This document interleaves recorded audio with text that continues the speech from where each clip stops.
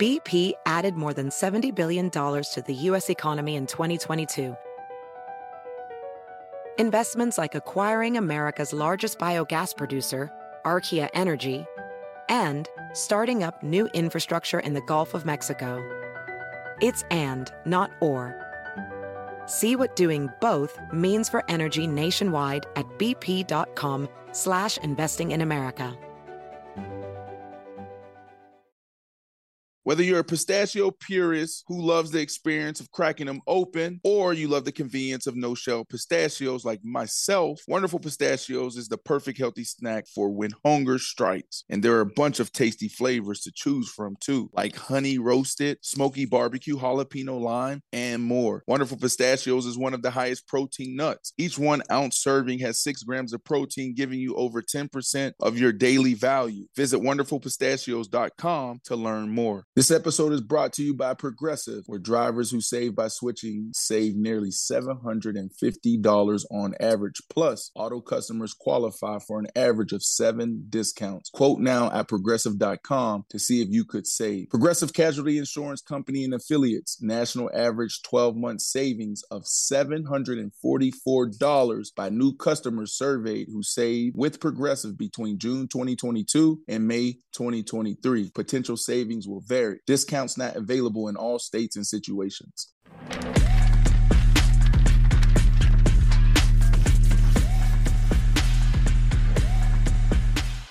What's going to happen is, let's ride. Russell Wilson, what day? It's 2 games in a row. Let's ride. And the defense playing ball for the Broncos let's right ride. now. Like, They turn the ball over. That's what I'm saying. Yeah, like, 7 points. And Y'all if the think... Bills lose this game, stick a fork in them. Okay, but let's ride.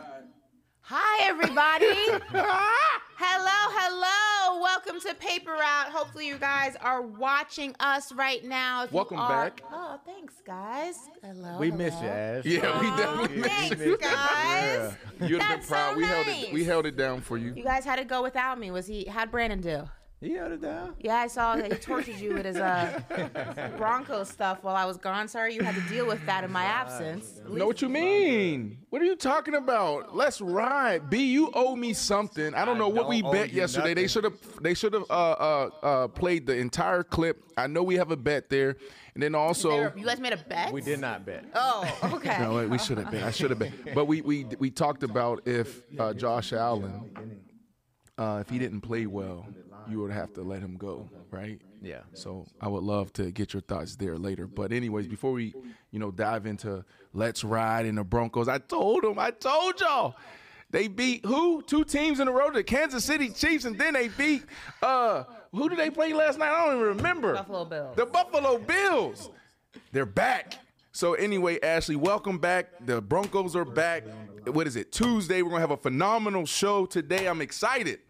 Thank you. Listen, first and foremost, Andrew BC, I think I can hear y'all in the thing. So let's just make sure all our mics are situated before we dive into the show. I think there's a little bit of an echo. I think it's gone now. I think we're good. There we go. There we go. Now we're good. Sorry about that, guys. Welcome to Paper Out. Happy Tuesday. I'm Ashley Nicole Moss. This is Brandon Marshall. Brandon Flowers over here. If I look a little bit tanner, it's because I just got back from Belize last night. It was absolutely incredible. I'm always big. I tell this all the time, big on energy. Mm-hmm. And I felt like that the first time I went to Jamaica, which is why I go back. And I felt that when I was in Belize. It's such a beautiful country. The people are so hospitable. It's just, the waters are like turquoise and there's so much natural, there's so many animals there that are just really cool. We got to see some sharks. You saw some sharks? Saw some sharks, some sea turtles. And if you go out beyond the reef, you can see some hammerhead sharks. But what I really like about it also is... I ain't going there. It's very, very cool. It was very cool. You could swim with them. It was dope. It was such a crazy experience. What are they called? I think they're called Nerf sharks. They don't eat people. They're harmless, yeah. They don't Is eat it people. nurse or nerf? Nurse sharks. Nurse, okay. Yeah, they don't eat people. Right. So you can swim with them. It's really, really cool. There's like these crazy birds Did that you swim with them? The waters were a little choppy that day because it was a rainstorm was coming, so we didn't get a chance to swim with them. But when I go back, I'm definitely gonna go back. I'm gonna swim with them for sure. You're wild. I'm Like that person. Like I'll go in the water and like I'll do like you only live once. Like that's a crazy experience. But I also loved about it is that they use all of their own resources to like feed the island. So we flew into Belize City and then we went to San Pedro, which you have to take like a 13-minute like little baby plane ride, and you fly across this amazing blue water and you see the, just all the different smaller islands, and then you get there. And I mean, everything that you eat is caught that day and it's picked that day, and it's just fresh, and it's just, the people are so hospitable. I had an absolutely amazing time and I can't wait to go back. My parents are going to go. I spoke so highly of it. Like I felt like such an amazing connection to it, and it was such a calming, just relaxing experience. So if you haven't been to Belize, definitely check it out. You guys would definitely like it. You should check it out. Yeah, okay. It's definitely up your alley. Take a lady there? Or go by yourself for like a meditation trip. Or what's the vibe though? Do you go with a lady or do you go? No, it's everything. You can go with friends. Like I went with friends. Right. I didn't go with a person. I went with friends, but you could definitely go there with a person, man, woman, whatever you're into. You brought pictures for everybody to see? Yeah, I'll send Andrew some pictures like throughout the show so we can show them at the end so you guys can check it out. It's really pretty. Yesterday I was like, I told everybody where you were. Not what you my were doing. Pictures of and like then, then I was like, prepare the pictures because I'm like, we gonna talk about it. I was like, we ain't putting no pictures up on it would have been a bad look. Good look for you, but bad look for us. All good. Yeah, you was having a good time. It was amazing. I was it came at like the right time. I feel like I've been working. It was a nice little break. I was off my phone. It was really dope. Yeah. Andrew, now that Ashley's back, we can potentially show the pictures with her hair. It'd be uncomfortable showing the pictures without her hair. So if those are ready, oh my goodness. We throwing AirPods? What's going on here? I leave for a couple of days and we're just like, all right. Let's dive into some Monday headlines while I send some Andrew some pictures we can show later on in the show. But he has them. No, there's other ones that I haven't posted that are on my phone that I like show the island that I want to show. Also, it was really cool that before we move on real quickly, I got to do one day I got to go to a local high school. Mm-hmm. One of the reasons I went was to help expand basketball to islands that, are not big tourist attractions for NBA players in the off season or just the sport of basketball, to expand the horizon. So we got to go to a local high school. Mm-hmm. There were so many young women there, which I absolutely loved. And we put on a little bit of a 5-on-5, and then we did some drills with them. And I had those pictures too, I'll share. But it was so cool to be able to expand basketball because of how much it changed my life, and expand it to a smaller island. That's awesome. It was really cool. So, all right, Brandon, I know last night was a good night for you. So what's your Monday morning headline? Or what's your headline this Tuesday morning, I should say? It's just something light, in the kitchen. I'm in the kitchen. Russ cooking. Is Josh Allen cook? I'm just in the kitchen right now. We will discuss. And I want to hear from people in the chat. What's their thoughts? I want to hear from the people. How do they feel, Brandon, about Russell Wilson? How do they feel about Josh Allen? So let's go in the kitchen and cook up something. I want to move to the hardwood. We're going to have to deal with B all show about this. And I just want to know, who would be harder to guard, Kobe or LeBron? Oh, easy question, but I'll wait for it. I'll wait for it. Super easy. Yeah. Okay, I can't wait for this. I mean, it's no surprise, but my headline is, how about them Cowboys? Listen, that was the game that was being shown in Belize. They were showing the CBS 425 game, so I was able to watch my Cowboys just annihilate the New Jersey Football Giants in paradise. But it has people asking, after CeeDee Lamb's post-game comments where he says he is the best receiver in the NFL. Is that fact or is that cap? We'll dive into it. But first, we are going to ride, and we're going to ride with the Denver Broncos. Because last night, the Denver Broncos got a big win Monday Night Football against the Buffalo Bills, and the battles and the free falls in the AFC just continue. Now, the Bills lost in the most moronic, just idiotic way possible. 12 men on the field disqualified what would have been possibly the game-winning field goal. But that was not the case. Like I said, 12 men on the field, so the penalty ended their dreams of locking in a win. Now, this is just a free fall for the Buffalo Bills. It's been an up-and-down season, all season for them. Josh Allen, the turnovers, the losses against teams that they should beat, and the wins against teams that they maybe shouldn't have beaten. It's just been an up and down roller coaster. So there's a lot to dive into this. We'll first start on the Buffalo side of things because I have some news here for everybody. Let me go ahead and pull this up. The Buffalo Bills have fired offensive coordinator Ken Dorsey. That was about 30 minutes ago. That was per Adam Schefter. So their offensive coordinator is now out. Now, Trayvon Diggs, brother of Stephon Diggs, wide receiver for the Buffalo Bills, has been tweeting some things in favor of his brother. One thing he said, man, 14 got to get up out of there. I saw that. 14 obviously is Stephon Diggs' number. And that was 12 hours ago. But this was just an hour ago where Trayvon tweeted out, let's not forget he didn't start going off until bro got there. He, meaning Josh Allen, and bro, meaning Stephon Diggs. So, I mean, Brandon, a lot to dissect here. Right. First and foremost, I mean, the firing of offensive coordinator Ken Dorsey, kind of expected, right? No, actually, considering how the season has gone. No, it's breaking news, and I'm surprised by it. Wow, okay. But this is what happens in the NFL, bro. Like, it's such a tough business when your expectations are Super Bowl and you're digressing as an offense, and your quarterback, who you just paid a lot of money, and he's supposed to be a top 5 quarterbacks playing the way he's playing. Something has to give. I am surprised, though, Ashley, that they made that decision today. They got to figure it out. But some people are saying, like the Josh Allen and the Bills, like they still have a chance. What I would say is it's not even about this season. I think this whole thing is done. I think this whole thing is cooked. It's not just Josh Allen. You think about what Trayvon Diggs is saying. That's the second time that he's tweeted something. He did it before the season, right? Yeah. He's doing it now. So, Stephon Diggs isn't happy. So he's probably going to get out of there this offseason. This whole thing is imploding. In sports, B, you always got to have a sacrificial lamb, right? Mm-hmm. When things not going well, somebody has to get that bad end of the stick to just blame everything on and just say, if we got rid of this problem, maybe we'll be all right. And it's also a copycat league. What did the Raiders just do, right? The Raiders fired their coach. They're not going to get rid of their head coach over there, but they got rid of their offensive coordinator too.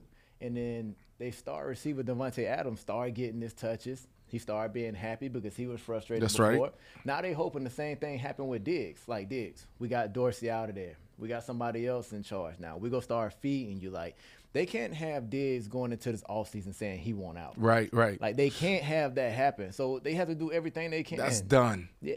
You think it's done? Yeah, but you got to think about it. Trayvon said it before the season when they were going back and forth.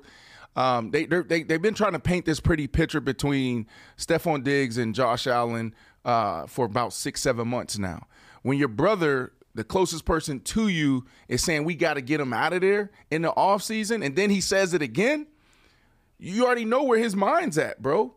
And so I think Stephon Diggs is definitely going to get out of this offseason because he is one of those guys that's willing to get uncomfortable. Like, I agree. But at the same time, I don't think Buffalo would send them to a contender. Not in AFC for sure. Like, they're not letting Diggs go to a Kansas City or not even Cincinnati or anywhere, right? Why does it matter? Why wouldn't they just send him to? Why wouldn't they send him to wherever he would want to? Now, obviously, there's still a lot of football left. Huh? They don't have that relationship with him. They didn't draft him. But they're going to go to the highest bidder or the best scenario for them.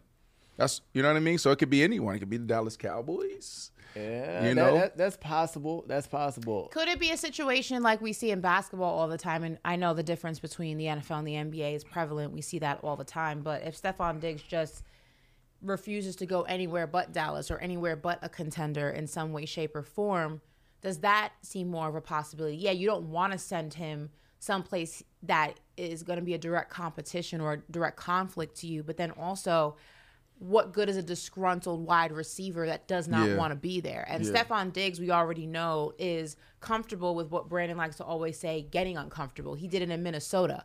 What happened when he was in Minnesota? He stomped and, sometimes threw tantrums and just made it very clear, vocally also just like, look, I'm not getting the touches that I need here.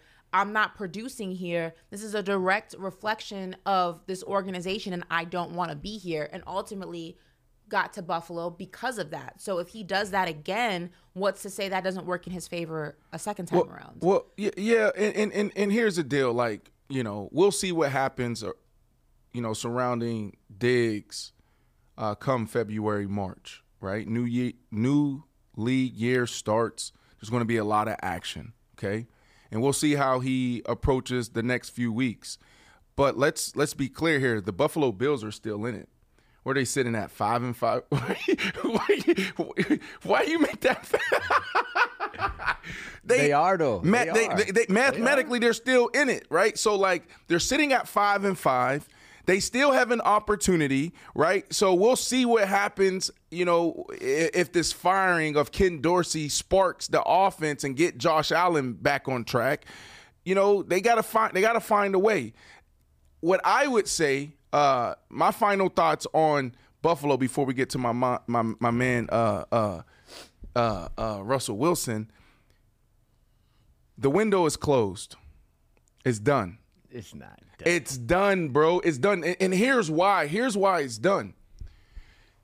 The AFC, Ashley, you wasn't here. B, do you remember your top 4 trusted quarterbacks in the AFC? Yeah. What are they?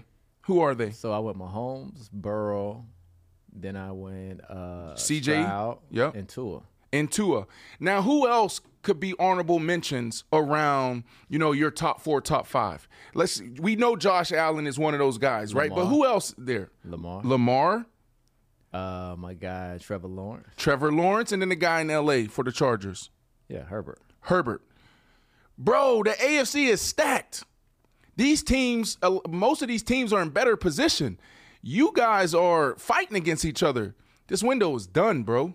You think Joe Burrow's going to let Josh Allen creep in there? You think Lamar Jackson's going to let Josh Allen creep in there without a Stephon Diggs? Who you going to go? Who's going to go there? But my only pushback to you, I hear what you guys are saying, that mathematically the Bills are still in it, and I don't disagree with that. But when we talk about realistically, are the Bills actually still in it? They're playing very sporadic. And at this point in the season, we're talking week 10 going on week 11, you need to start seeing consistency from the teams that are supposed to be contenders. Right. All those little mistakes and those up and down plays and those up and down performances, that was for October, September football. The fact that you lose a game against the Denver Broncos, because of 12 men on the field is asinine. That you're doing that almost close to Thanksgiving is next week. Right. And you always say that football starts November, Thanksgiving specifically.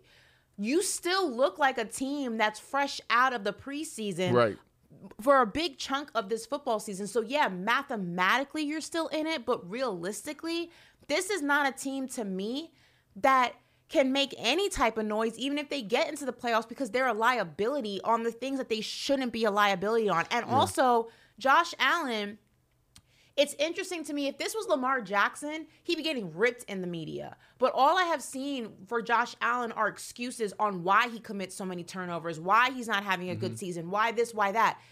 It's him. It's a him thing.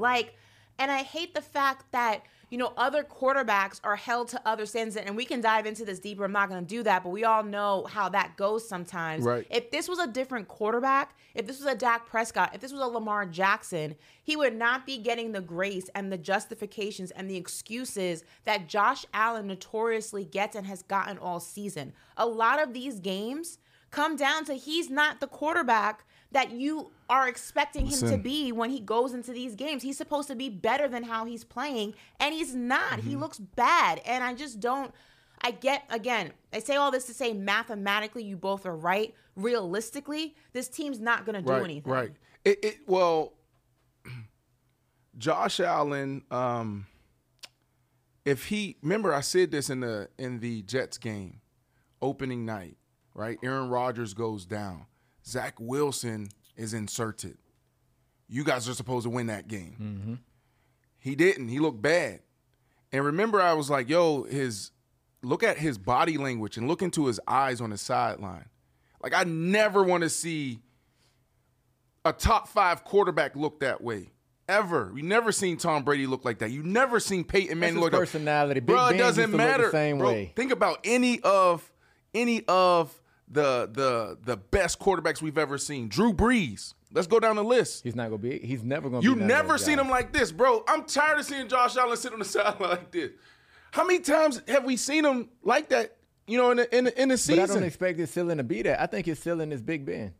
Like, for him to reach his So that means he's going to win 2 Super Bowls. Right. Big Ben won 2, right? Then he can win 2. He can win 2. In the AFC with Joe Burrow, you got to go through Joe Burrow, Lamar Jackson.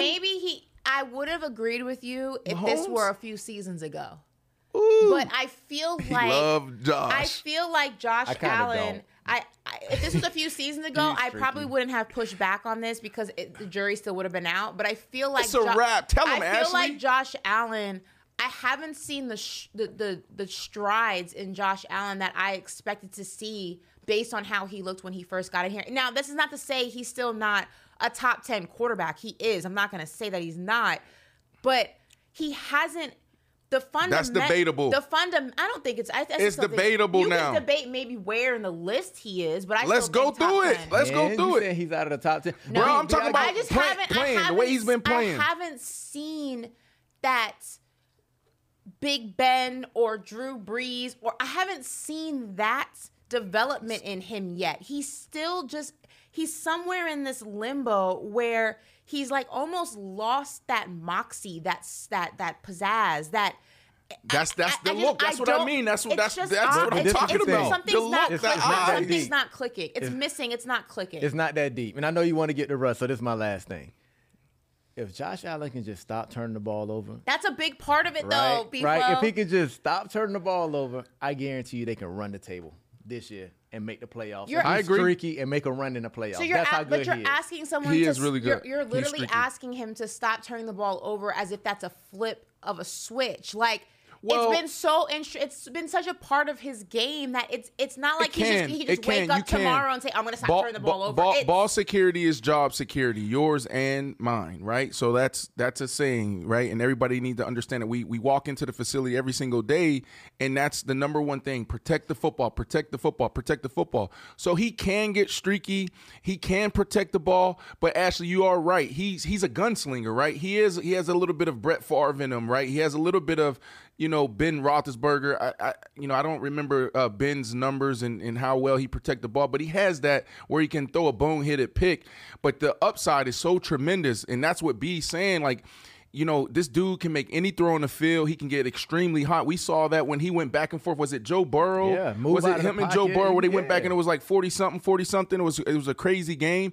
And 2.5 of the turnovers wasn't his. First play of the game wasn't his fault. Yes. That was the receiver. That's right. His fault. Yeah, Gabe Davis. So that one went straight through Gabe Davis' hands, and now you see it on the stat sheet as 2 picks. Yeah. Yep. You handing the ball off, it get fumbled. That's 3 turnovers. We shall see, but I do think, though, that it's not as easy as just flipping a switch. I think that right now at this point, turnovers are so engraved in how he plays his game that it takes more. It's going to take more than just a week for him to change that. It's just mindset. It's so deeply engraved in how he plays that it's going to take a lot of effort for him to completely change that aspect. And we shall see. But listen, from one quarterback to another. Hey, not just say, no. Start over. You're not just going to say quarterback. You put some respect on his name, Ashley. I didn't even finish. You just said one quarterback to another quarterback. Didn't let me finish the sentence. A great quarterback. Can you say great quarterback? From one quarterback to the most winningest quarterback in football, Russell Wilson, everybody. Yes. This is what we're talking about. This is why you never give up. And the same thing that got Russell Wilson through the fire, through the mud, through the pain is what Josh Allen need to do. It's so hard when the world is at your head, when everybody's talking about you. It's so hard to lift yourself up every single day and look yourself in the mirror and say, I believe in me. I know nobody else believe in me. I don't even know if people in the building believe in Russell Wilson. But now we look up and he beat the Kansas City Chiefs, Patrick Mahomes. Brandon, didn't you say Patrick Mahomes? Look, he can't even look at me. You said Patrick Mahomes is the best quarterback. He has the it. Nobody is better than him. The Kansas City Chiefs might go back in a back-to-back, but he beats them. He knocks them off. And then Josh Allen. I know this is why we shouldn't even start it with Josh Allen and the Buffalo Bills talk, because it almost takes away from, where the Denver Broncos are. Because going into this game, everybody was still high on the Buffalo Bills. Everybody was. And it's going to take a little bit away from the Denver Broncos because they were like, oh, they just fired their guy. Or they really good. Josh Allen this. No, the Denver Broncos is here. Defensively, B, what happened? They were trash, and now defense is back balling, turning the ball over, getting stops. They made him look bad, okay? And then Russell Wilson, he's just been efficient all year. He's the number 2 most efficient quarterback in the NFL, but nobody want to talk about that. I digress. Listen, defense is playing well, but let's just stop there. Right, when you win a turnover margin, 4-0, 4-1, like the game isn't supposed to be. Y'all should have lost that game still. Like that was the ugliest win that you can possibly win, and you over here ranting, saying that the Broncos back, Russell Wilson back. Do you really believe that offense that he's running is back the way he operated last night? Well, I would say this first off, B. It pains me hear you talk like that. You went into, I don't even know what mode you just went in. You played the game. How dare you say, oh, it was an ugly win? Does it matter? When we're in the locker room post-game and we go home with our families and we're sitting there, we're drinking our wine or we're drinking our Hennessy or whatever, celebrating our victory. Does it matter if we won by 3 points or 1 point, if it was ugly or not? Does it matter, B? So that's one. And two, I agree with you on the offense. I feel that Russell Wilson is still playing a little bit conservative, right? If you go to his Instagram handle, I believe it's called Dangerous Wilson or something, Dangerous. I don't think he's playing dangerous right now. I think he's playing more complimentary football and not like letting it go. I want to see more opportunities to Cortland. I want to see more balls thrown down the field. So I agree with you on the offense, but doesn't that give them a better opportunity the second half of the season if he gets going, really get going? Okay, listen. What we talked about yesterday, if you ain't get going now in Week 10, it's probably not going to happen. And when you talking about ugly wins, yeah, we saying we got to win, but defensively, we like, hey, yo, we got that win. Like, hey, D, we won another one, baby. We're going to have to win some more because we know we're not going to get that much from the offense. Like, you can't tell me that offense went. You don't trust that offense to go win another game. Like I trust Russell Wilson. You heard Ashley when she corrected herself. The most winningest quarterback through 10 years. That's more wins and more clutch than Dan Marino, Tom Brady, Peyton Manning. That never came out of my mouth. I just said the most winningest quarterback. I never said a number, and I only said that because you made me redo the intro. but B, honest question. I'm being honest. What do you mean honest question? Like, you don't think I'm being honest about this? I think you're being optimistic, and I think you're being, we all know that's your bro, that's your bromance. I get it, but like realistically speaking, a win is a win. Not taking that away from them, but you won because the Bills are not that bright. You sound like Brandon. Hold on. Is that not a fact? That's true. What do you mean it doesn't matter? 12, I'm not saying it matters. I'm saying 12 men on the field is a Bills issue, not the Broncos outplaying them issue. Is that fair to say? Let me ask you this question. Is that fair to say? Say it again because I wasn't listening. 12 men on the field basically removing Yeah, it's a Bills issue. Okay, so let's start there. All I'm saying by saying that is, again, a win is a win. It's in the column. It's there. But I don't think you can jump out of the window because of that. I don't think you can jump out of the window because they beat the Kansas City Chiefs with an injured Travis Kelce and a flu-ridden Patrick Mahomes. Okay. There's been wins within the Broncos season. There have been wins that people thought weren't going to exist within the Broncos season, not taking that away.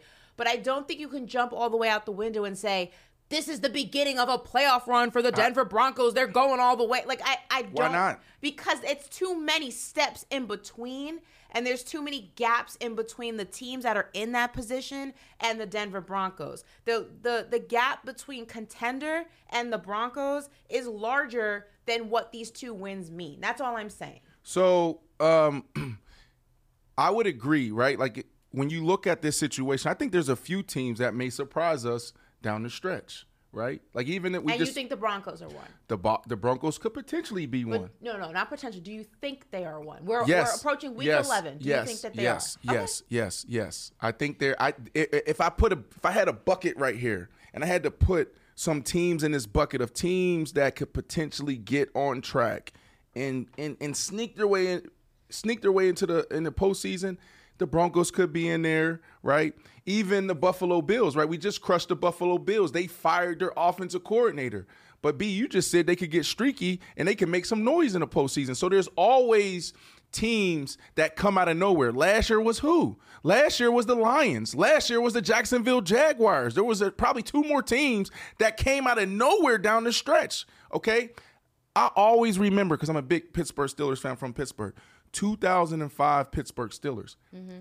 They were in the same position with the same record as the Broncos, okay? And then they went on this legendary run.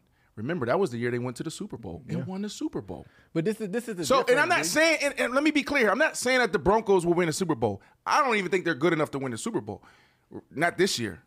I think we got to see Russell get to like really dominate, and I think that there's another level that he can get to. But that's what I want to get to, not to cut you off. It don't look like Sean Payton trusts Russ like that, right? I don't feel like he's letting Russ go. In that first drive, he ain't letting Russ cook. In that first drive, when they got that first turnover, first play of the game, it was like 3 straight runs in a row, and just kicking the field, going like, Russ, just don't blow it. Like, don't turn the ball over. It's like he's not opening up the playbook to Russ, I feel, and I don't feel like he trusts Russ fully. And if he don't trust Russ, but like, you know who trusts Russ? Is gonna be contained. Hold on real quick. Before you say he don't trust Russ, you know who trusts Russell Wilson? Russell Wilson is you? Me. Yes, me. Okay. Well, I didn't even watch the end of the game. Brandon. I was so tired. I was drinking some glass of some wine last night. I was unpacking all of my stuff. I moved into a house, right? A new house, so I'm unpacking all my stuff, and I got tired. So third quarter comes around, I say, I don't think I'm gonna make it.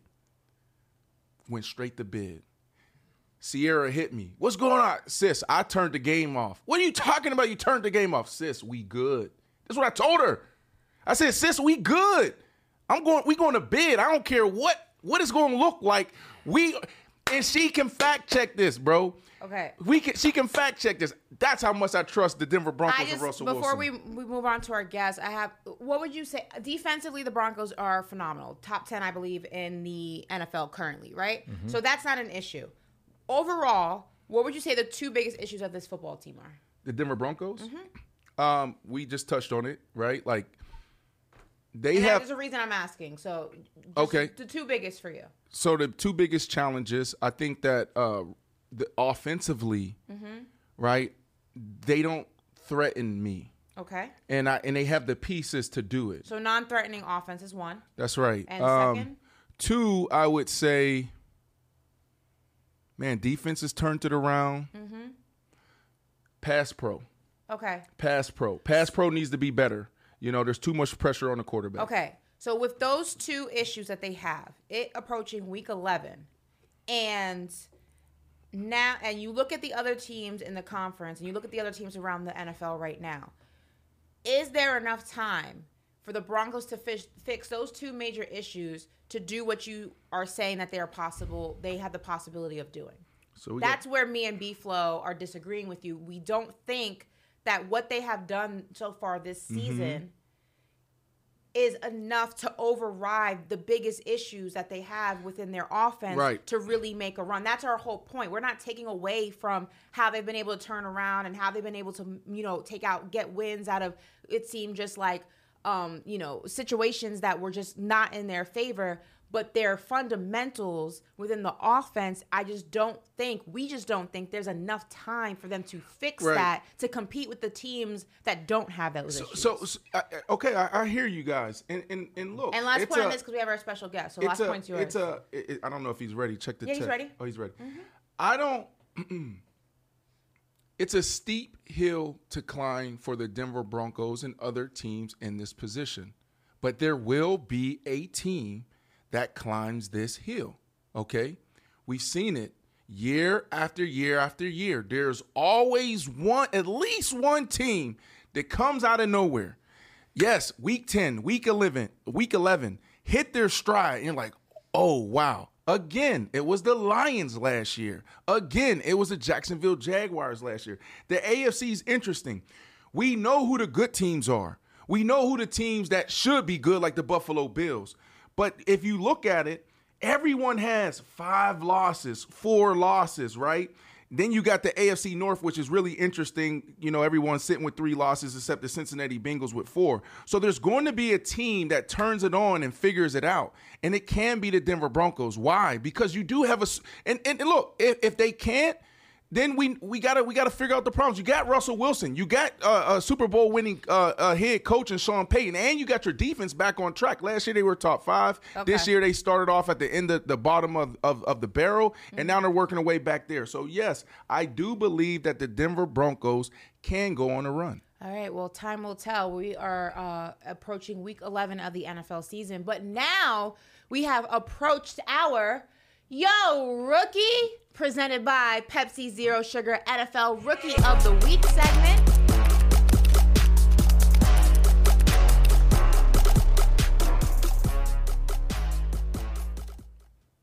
Well, first and foremost, we have to congratulate a little quarterback down in Houston, Texas, C.J. Stroud, who was the Rookie of the Week last week, and will probably continue to be a nominee each week for the rest of the season. Absolutely balling. Shout out to those guys down in Houston, Texas. He is our Week 9 winner. There you go. But now we're going to go ahead and move on to our Week 10 nominees. So, BC, throw that up there on the screen. Let's run through these guys real quick. Who is out? Who is on our list? There we go. Well, CJ, here he is again.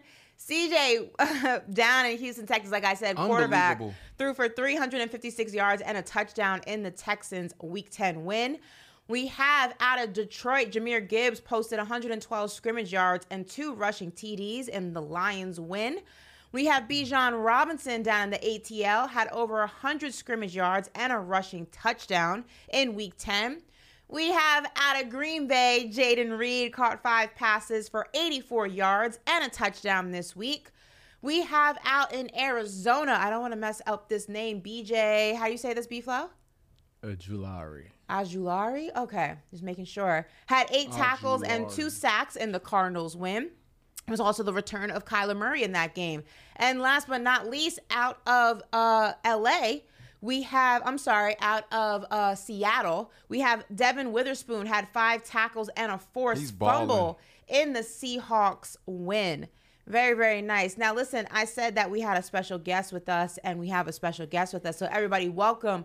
Out of Green Bay, Packers wide receiver Jayden Reed is joining us. Welcome to the show, Jayden. How's it going? How's it going? How are you? Good. What up, bro? How you feeling? Were you in a receiver segment room? Where you at? Yeah, I'm in the receiver room. We just got done watching a little film of the Chargers, so I'm here chilling in the receiver room right now. Okay, can you like give us a little tour? No. We would love to see like the receivers room. We got some new facilities in here, so we got a new a new room. Yeah, take us on a little tour, but don't show the board now. No sensitive information. We got the G right there, and then we got the receiver seats right here. Those are cozy. Cozy. Yeah, okay. We always get our shots up when we can. You feel me? What do you mean y'all get y'all shots up? Are y'all competing in there? Usually every Friday, like we'll compete. Everybody go up to the room. You know, if you make a shot, you stay. If you miss, you out. So where are you at? The last 2 weeks, you feel me? I got to get back on my grind. So who is the best basketball player in the receiver room? I'm gonna say me all day. I like that. I'm not a shooter. a shooter. Brother, you're not a good basketball player if you're not a shooter. You could be a facilitator. I know you're not talking. I'm a facilitator. There you go. He's a facilitator. You're not staying in front of me. I'm going to say it like that. You the point guard? Is that what it is? Point guard. I respect that. People like me need people like you on the court. Just get the rock to me and let me take over. Oh, my gosh. Sure. Right. Listen, speaking of people needing each other, I mean, it is clear by the season you are having that you are Jordan Love's absolutely favorite target. I mean, everywhere you are on the field, he seems to find you, and the connection is just unreal, even early in your tenure playing together. I mean, do you already feel like you are a wide receiver number 1 in this league? I'm not going to take it that far. I still got a lot of developing to do with my game, man. I'm just here to, take advantage of every opportunity I get. And I give all credit to Jordan, in the offseason before the season started.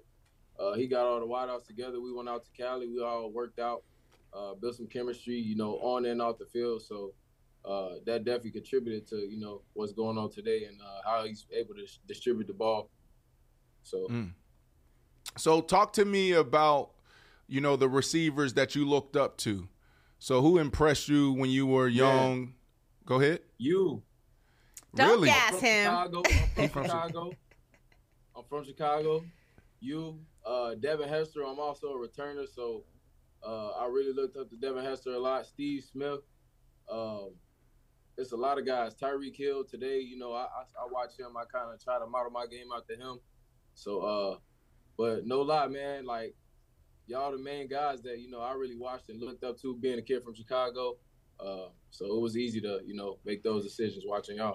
Well, Brandon, you went 5th round, right? No, 4th. 4th? Okay. Yeah. And I mean, you spoke about never being satisfied. You were a receiver taken in the 6th round, I believe. So, I mean, does that change your motivation and how you approach so this? I went 2nd round this year. I didn't think I was going to go that high. Okay. My grade was like a 5th, 6th round grade. But I got taken way earlier than I thought I was. You were 6th in the 2nd round, right? Yes, I was a 6th pick, 6th receiver taken. So are you motivated by that in any way, shape, or form? I'm never satisfied. I still feel like I got a lot to develop in my game. I haven't proven anything to anybody yet, in my opinion, and I still got a lot to build on, and still got a lot to do. I'm obviously not doing enough for us to win right now, so. I still got a lot to work on. We got a lot to work on as a team. So Jaden, Jordan is placing an all-time great at quarterback, right? And Aaron Rodgers, and he's been getting a little bit of criticism, a little bit of flack. Personally, I love him. I think he'll be fine. But out of your mouth, what can you tell everybody about your quarterback? Man, he a guy that don't blink. He don't pay attention to the noise. Just like this today. We just got done watching film with each other. We continue to do the same thing we do every week. I think he really had a really good game last game, and it didn't turn out well for us. And he just continued to be a leader. He gonna be him regardless, no matter what nobody say about him. And he attack every week with the right mindset, and he the reason that I go out there, I compete my tail off every week, and everybody on this team is behind him. So no matter what nobody's saying outside this building, what's going on in this building is all that matters. So. What makes him special, bro? Obviously you've had quarterbacks throw you the ball in high school, in college. Obviously you're a rookie, so this is your first, crack at it. But from where you sit, what makes him special? Just from my perspective, man, he just cared. You could tell he cared. Just, the little things, like I said, the offseason. He reached out to all the receivers and made sure we got work in. And watching these films, doing these meetings, stuff like that. He asked his receiver what we think. You know what I'm saying? What are we seeing on the field so we can see it from the same eye view. Just little stuff like that, man. Just keeping us together and make sure we all on the same page. Because at the end of the day, we the ones going out there and seeing all that stuff on the field. So just his mindset and his the way he approached the game. You are from the Chi. We already discussed that. And you played college ball in the Midwest, and now you're playing pro ball in the Midwest. We hear Brandon tell stories about, was it Appleton, Wisconsin? Yeah, Appleton. I ain't never been there, but I heard about it. What is it like playing and living in Wisconsin? I mean, it's got to be a little bit different than Chicago. It ain't nothing out here. I love it, though, because, you know what I'm saying? Like, you just lock in.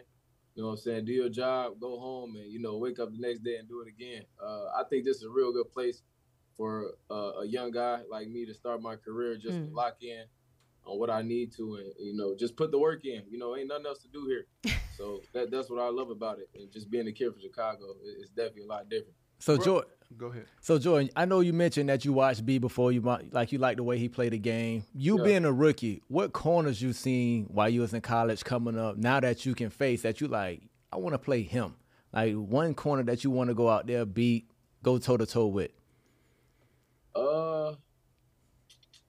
Man, that's a lot of great corners. I got a best friend. He just had a game-winning pick six, though, Greg Newsom. He also from Chicago. I want to go one-on-one against him, and I want to tear him up. So, okay. We just going to go at it. You know what I'm saying? He going to make plays, I'm going to make plays, and I just want to go out there and compete with my dogs. It's funny that you said that. Going to basketball, Kevin Durant, he tweeted something or said something after the Suns played the Lakers where he was like, one day people will realize that we compete harder against our friends. Mm-hmm. Yeah. Right? No So doubt. a lot of talk there. Really quickly, so where are you guys like living? Where's the facility? Because I'm looking at the map of Wisconsin. I see Appleton here. Where are you guys? What's the name of the county? Ashwaubenon. What? Is right by. Look, I ain't never heard of it till I got here. But it's Green Bay and Ashwaubenon. Like, it's real close. Basically, it's like neck and neck. I'm looking there. I live in a town called De Pere, and it's probably like 15 minutes away. So I drive about 15 minutes to get to the facility. So Right. I'm asking because I felt like that's where we would stay. It was Appleton, Wisconsin. That's where the hotel. Yeah, that's where usually all the away teams stay. That's about 30 minutes away. I want to say 25, 30. Sheesh. Oh. Well, go ahead. No, go ahead, Brandon. Go ahead. How does it feel being from Chicago and now playing in Green Bay? Bro, that rivalry is serious. Yeah, it is. It's crazy. I wouldn't have thought in a million years that I would have been here, to be honest. And, I'm definitely thankful and blessed to be here. You know what I'm saying? The older you get, the more you stop being, you just watch football now. So, like, I ain't really have a favorite team, like going to college and stuff like that. I was just, just a student of the game, and I just watched every game that was played. So, it's a blessing to live out my dream here in Green Bay. So I'm definitely highly grateful and thankful for it. Well, congratulations, bro. You've been balling. The city is proud of you. All of the fellow alum receivers is watching. You find yourself on this board nominated for the NFL Rookie of the Week nominee. It's a big deal. Take it all in. And if you ever need anything from me, hit me up, bro. No doubt. I appreciate it. I started working out. First place was Fit Speed. So with my dog Kofi. You ain't tell me that. Man, for sure. I done FaceTime you, I think, one time, but it was way back. I was about maybe a sophomore, junior in high school, so it was way back then. Bro, that's what we were supposed to be talking about. Troy Jones. I trained at House of Athlete before pre-draft. Troy Jones, I know all the guys. So, bro, we never world. connected? Was I here when you came to train? You was in Tampa. I was at the one in Weston. Oh, that's wild. That's where we're at today. Well, before we let you go, we've been asking all of our rookies to fill in the sentence. Well, I've been asking all of our rookies to fill in the sentence. So it's my rookie year will be what? That's a good one. It will be, man, that's a good one. I'm gonna have to think about that one. You gonna text us? It's gonna be great. I'm okay. Absolutely, that's perfectly fine. Listen, Jaden, I'm in the bind right now. You know what I'm saying? We ain't doing too good right now. So yeah. It's like I'm more of a team guy. I don't want to put my personal goals out there. I mean, it ain't bad to do that, but I want the team to win first before what I'm saying, individually. Spoken like a vet. Well, listen, it's gonna be turned around. I like that. Okay, that's a good one. Jaden, thank you so much for joining us. And listen, first and foremost, we wish you a healthy remainder of your season and a successful remainder of your season. And we hope to speak to you again soon. Appreciate y'all. Y'all have a good one. Love, bro. Love, bro. Love. Much love. Listen, much love for Jordan for joining us on our segment. This has been Pepsi Zero Sugar NFL Rookie of the Week, a.k.a. Yo Rookie. And this is just a reminder, if you want to vote for Jaden or any other of the Week 10 nominees, make sure you guys visit NFL.com/voting/rookies. That's NFL.com/voting/rookies. This has been Yo Rookie, presented by Pepsi Zero Sugar NFL Rookie of the Week. All right. Listen.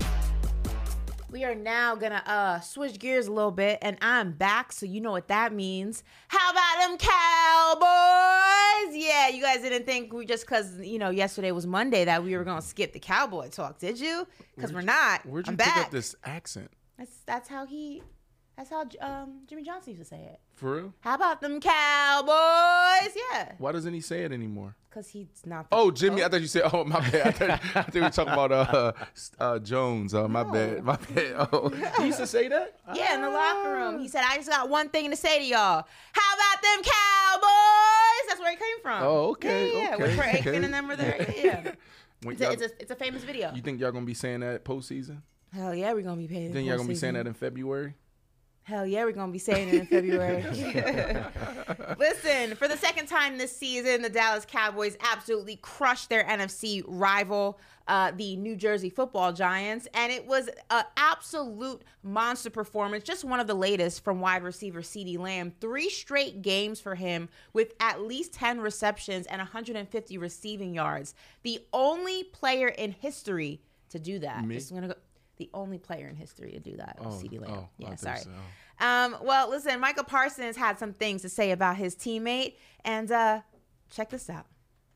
Number 88, CeeDee Lamb, 11 receptions, 151 yards, 1 touchdown. The first player in NFL history with 3 straight games with 10-plus receptions and 150-plus reception yards. He is, without a doubt, a number 1 receiver. I went up to CeeDee and I was like, well, A.J. Brown, he had 6 games straight over 125. After he had about 140 in the game, he said, you ever see somebody go for 150 3 games in a row? I said, nope, I haven't. If I get my top 3 right now, who's playing at elite level right now? It has to be Tyreek Hill, A.J. Brown, and CeeDee Lamb. Ooh. All right. Micah be spitting, huh? Yeah, he do. I gotta tune into his show. He be spitting. Every week he got something special. Brandon, wide receiver to wide receiver, obviously CeeDee's own teammate. May not 100% agree with him, but that's okay. Right. How would you rate CeeDee Lamb right now?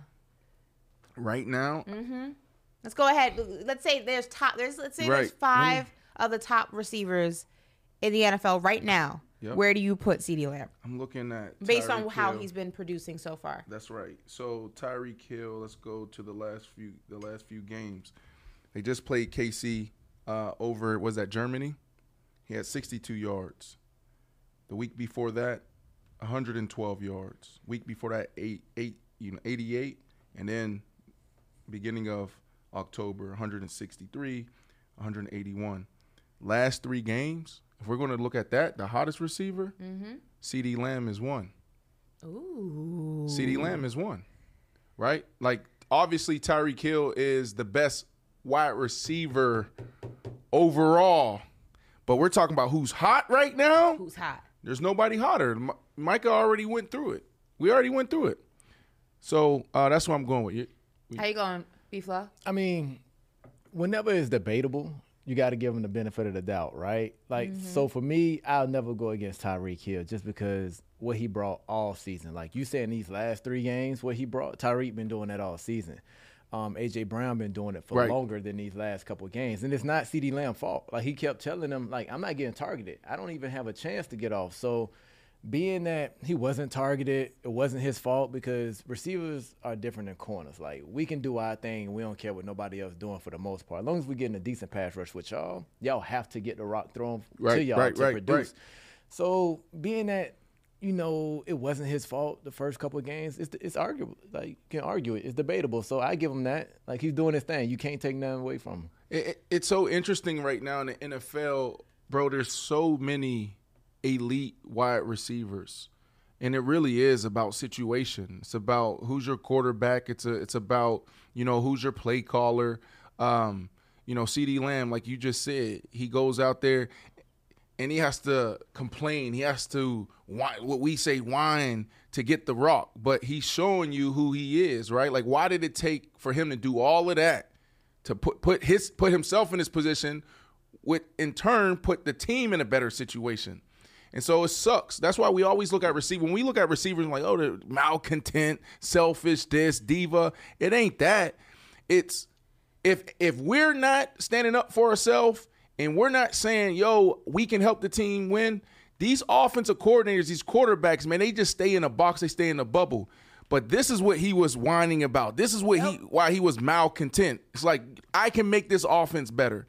And he's been on a heater, bro. And I bet Jerry Jones is feeling just a little dumb right now because if you remember, when CeeDee came out and said this whether directly or indirectly, when talking about lack of touches, you know, Jerry Jones came out and said, look, there's a lot of football to go around, and we got to get everybody involved. You know, does CeeDee deserve more touches? And he flat out said no.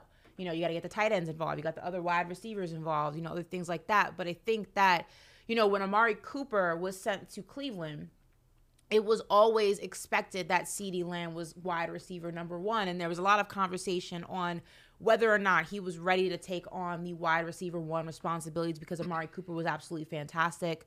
But I think that, you know, my standpoint on that was you can't go ahead and make that assessment unless you put him in that position. And he really wasn't put in the position to showcase whether he was wide receiver one up until these past few games. And I think that he has shown that for this Dallas Cowboys team, for this offense, he is more than capable of being wide receiver one. And now that he has been given the touches, given the responsibility, given the opportunity, you see that he's ready. He's prime and ready for the position. That's right. B, I want to get your take on this real quick.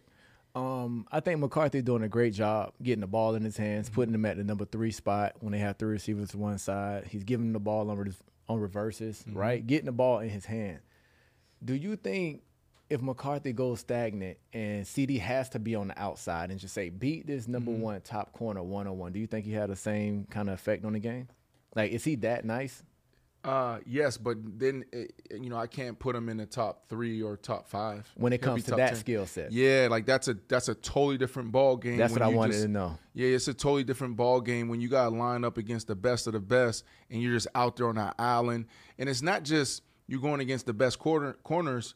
Being, you know this, when you have a guy like CeeDee Lamb out there, and you know he can, you know, at any given moment he can make a big play, those safeties start cheating over. Yeah. You know what I mean? And so you're really facing 2 guys when you're that guy on the island. But I don't think Coach McCarthy's going to cool off. Yeah. And we talked about this, I think it was like 2 weeks ago. I was like, man, Coach McCarthy called his best game ever as a play caller, I felt. And then he followed it up again last week. They're just so creative, man. He's doing a hell of a job, and I feel like he's hitting his stride these last couple weeks. So I don't see him cooling off. It's more so on Dak, like, are you going to make those plays? Because the play caller can only do so much, but Dak got to be out there and get them in right situations. Dak got to be out there and put the ball in the right spots. So it's really going to be on them to see if they can keep this up. I like where Coach McCarthy's at right now, though. Well, listen, all eyes will continue to be on my Dallas Cowboys and also on their rival, the Philadelphia Eagles, who had a bye this week. Their next opponent is the Kansas City Chiefs. Now, as we know, these two are in competition. These two are going back and forth, trading punches to go ahead and, you know, be the NFC East king. And there's never been a back-to-back division winner in the history of the NFC East. So there's a lot on the line for the Eagles to break history. And there's a lot on the Cowboys to make sure that the Eagles are not able to break history. So we shall see. Across America, BP supports more than 275,000 jobs to keep energy flowing. Jobs like building grid-scale solar energy in Ohio and producing gas with fewer operational emissions in Texas. It's and, not or. See what doing both means for energy nationwide at bp.com/investing in America. What's up, y'all? The Home Depot Retool Your School program is back on the yard and back at it again, bringing up to $150,000 in campus improvement grants to help upgrade and uplift your favorite HBCU campuses. Not only is Retool Your School partnering with HBCUs, but it's also inviting you to join by voting online, only at retoolyourschool.com/vote. You can vote as many times as you want, as often as you want, whenever you want, now through March 24th. If you want to support change across HBCU campuses, all you have to do is vote. So keep doing, keep building, and keep supporting HBCUs at retoolyourschool.com/vote. Retool Your School, powered by purpose. Ophthalmologist Dr. Strauss has seen firsthand how the metaverse is helping surgeons practice the procedures to treat cataracts. Cataracts are the primary cause of avoidable blindness. He works with a virtual reality training platform developed by Fundamental VR and Orbis International to help surgeons develop the muscle memory they need. The result? more confident, capable surgeons. And even more importantly, Patients who can see. explore more stories like Dr. Strauss's at meta.com/metaverseimpact. Everybody in your crew identifies as either Big Mac Burger, McNuggets, or McCrispy Sandwich. But you're the Filet-O-Fish Sandwich all day. That crispy fish, that savory tartar sauce, that melty cheese, that pillowy bun. Yeah, you get it. Every time. And if you love the Filet-O-Fish, right now you can catch 2 of the classics you love for just $6. Limited time only. Price and participation may vary. Cannot be combined with any other offer. Single item at regular price. Ba-da-ba-ba-ba. So we're going to go ahead and move on a little bit to some football. Well, some fashion in football, shall I say. Now, Brandon Marshall, B-Flow, you guys have, had tunnel walks throughout your career. I started the tunnel walks.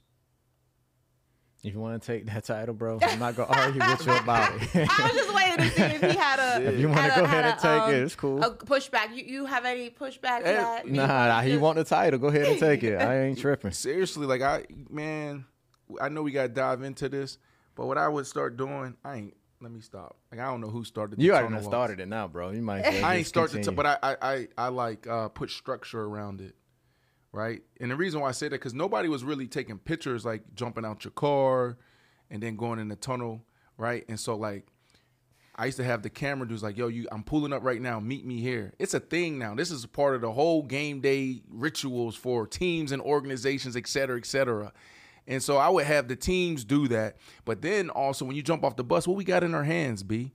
We got all of our bags. If we coming from the hotel, you got a plastic bag for the food that you about to eat potentially when you get in the locker room, right? So I was like, man, this is trash. Gonna mess up the pictures.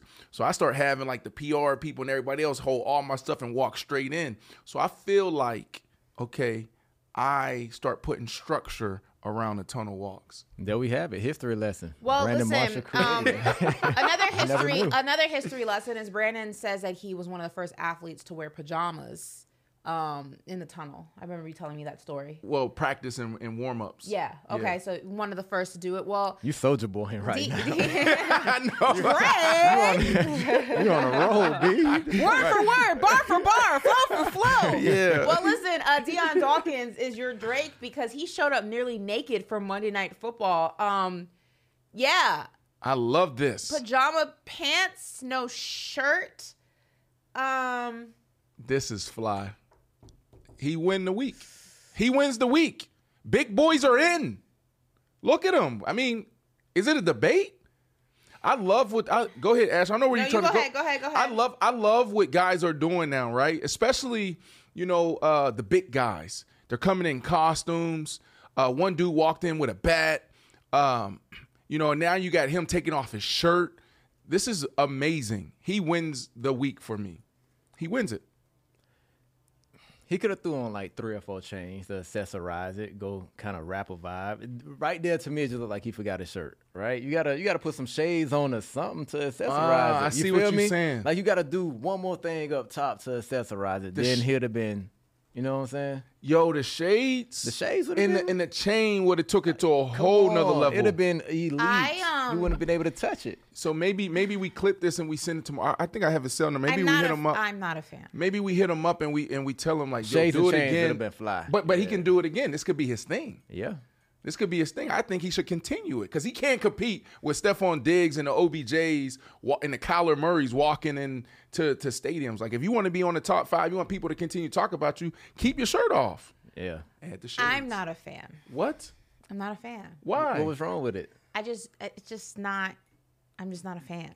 I just don't put a shirt on. What are we doing? It's fashion. It's a statement. It would have been different if okay, you see how he is in the bottom the headline on the bottom right here, right, the lower third, where he has a blazer on and his shirt is off underneath it. Mm-hmm. That's okay. That's cool with the chains or whatever. But it looks like he's rolling out of bed to go brush his teeth in the morning. Is it because he's an old lineman? It's nothing to do with his body type. It's just I'm just not. saying. If you did it, I'd be put a shirt on. Nah, it's just not. It's whoa. Whoa. No, I just feel it's just not.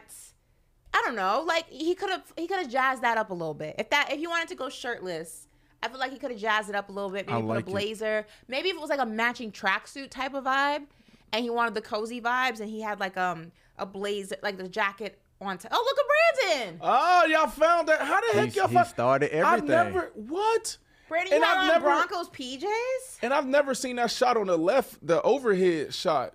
That's fire. Where'd y'all find that? Question, why were you wearing Broncos PJs versus just So what had happened was, I'm always the first. You feel me? You know, I believe it now. Boy. Yeah, he said, I believe it now. So we get to the stadium and I forgot my warm-ups. Okay, this is game day. I forget my warm-ups. So I hustle and I go into the team store, all right? And all they had was pajama pants. So I put them on and I warmed up pregame in pajama pants. Jay Cutler, Coach Shanahan, the Champ Baileys of the world, they looked at me and was like, yo, what are you doing? And I was like, hey, man, my bad. I just forgot. But then I enjoyed it so much and it stood out that I continued it. So not only on game day, but I did it in practice. Like, that's what I practiced in if we didn't go full pad. So that's what I practiced in, and it was a thing, even to a point where, if I was a savvier back then, more of an entrepreneur, I was always an entrepreneur, but more like, savvier on the branding side, I would have actually went full speed ahead on the pajama deal. Like, I dropped the ball there.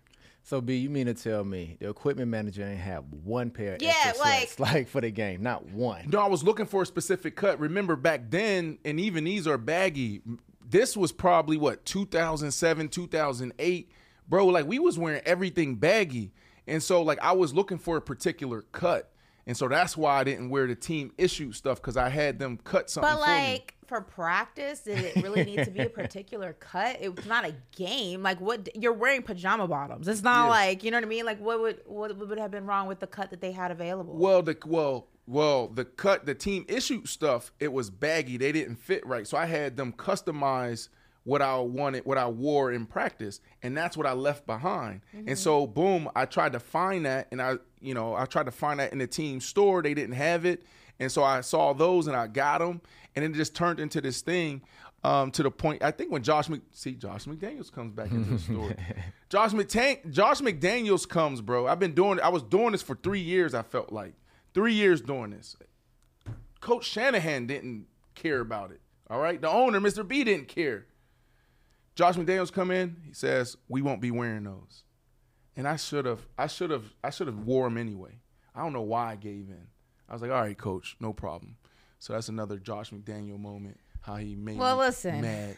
From Brandon's photos to my photos, I'm going to share some pictures from my vacation from Belize with you guys right now before we dive into some more football. So, Andrew, let's go ahead and tee up. What do we got here? I don't know what order this is in, so I'm just going to be winging it with y'all.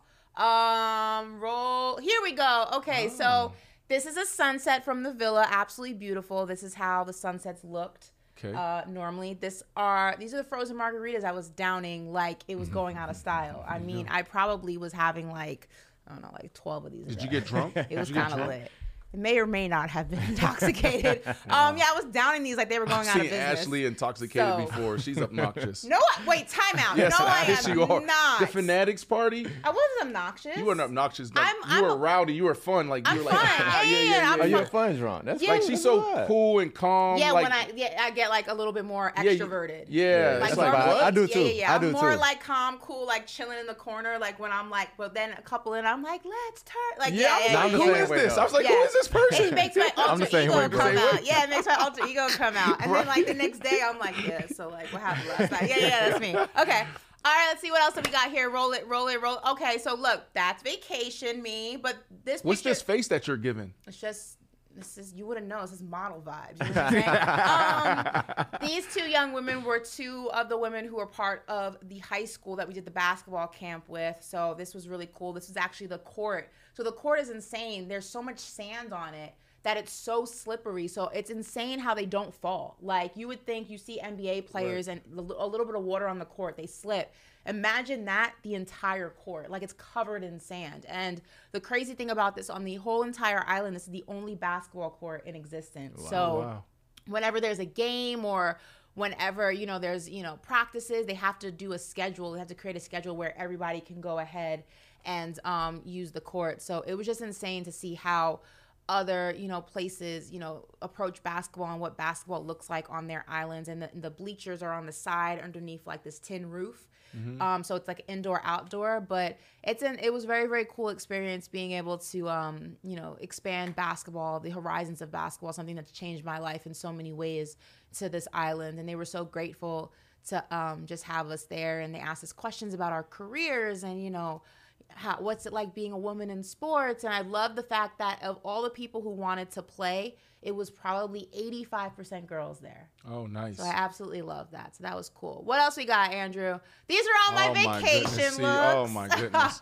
This is what we could. I was like, these pictures. are I was like, all no. my looks. I like to do color when I'm on vacation. Normally I'm in black and white in the States. These are my vacation looks. So green, pink, white. Depends on the day. Depends on the vibe. I actually was able to pack all this in a carry-on, believe it or not. Really? Yeah, I'm a master packer. I can't do that. Yeah, I'm a master packer. What did your dad say about these outfits? Nothing. My dad's been on vacation with me. He knows how I get down. You're not wearing these outfits with your dad. Yes, I would. I would wear these with my parents. I'm on an island somewhere. I'm not walking around the design district like this. Patty, I know you guys are probably maybe in the chat.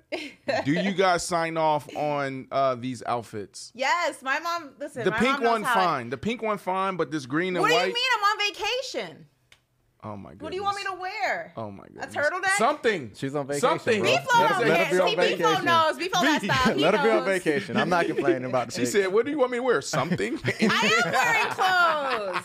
Are these not clothes? Continue to wear them, man. Thank you, Beeflo. All right, let's keep it moving. What else do we got here? I don't know if we had any videos, but there were some cool videos of the sharks and the island when you're kind of, flying from the mainland to, here we go. These are the sharks. Look how cute.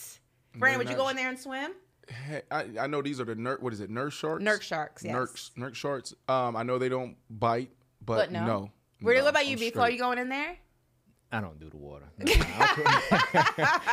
not? You can't swim, or I can pool swim. Like I can swim to a wall, but I can't be in the ocean and tread water. Yeah. You know but how do you swim in a pool then? Swim to the wall.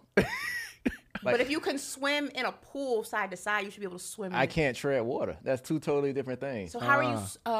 You can't just stay afloat. I can't just stay afloat. Like you could swim, but then you gotta stop. Yeah, okay. yeah. It's very easy. Hey, we gotta teach people how to swim. I was in the Mediterranean. I don't even know where we were in the Mediterranean. It was me, Rudy, Gay, and our families together, and we had the yacht out for the day. And so there was this one little spot where you can go take some not beautiful pictures, but it's like a dope little beach or something.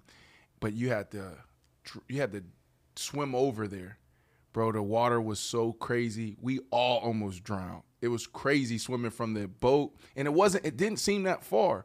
Bro, I was like floating on my back for about 10 minutes, like, yo, I'm about to drown. This is not good. But you got to be careful with that water, Ashley. Why? What do you mean? Like, if it's dangerous.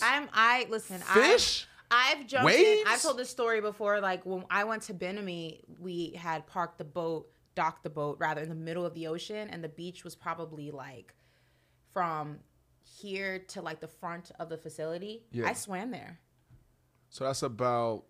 I don't know. Maybe somebody in the chat can help us out, or somebody listening on Sirius XM. That's about 20,000 square feet. Yeah, like from here to the front. I swam from here to the I'll swim. I'll just lay in the ocean like backwards. Like I'll swim. Like I love being in the water. Like You're wild. It's absolutely one of my. I don't even want no fish touching my feet, let alone a shark. What do you do on vacation? Just look at the ocean? Yep. That's insane. Get to my waist. That's it. Go to my waist. That's all you need. That's it. Somebody asked me Belize versus Jamaica. Which one is number one? For me, still Jamaica. Jamaica has such a special place in my heart. I've been 4 times now, and I try to go to a different area each time. But Jamaica's my favorite spot. I'm actually probably going to go again this summer. I just try to go really, really as many times as I can. It's a beautiful country. All right, let's dive into some more sports, guys. Someone says I'm a water Pokemon for sure. I'm definitely like Squiggly Puff or something like that. Oh, my goodness. No, Squirtle. I'd be Squirtle. Squirter. No, Squirtle. Squirtle. Sorry. I can't. Oh, my God, Brandon!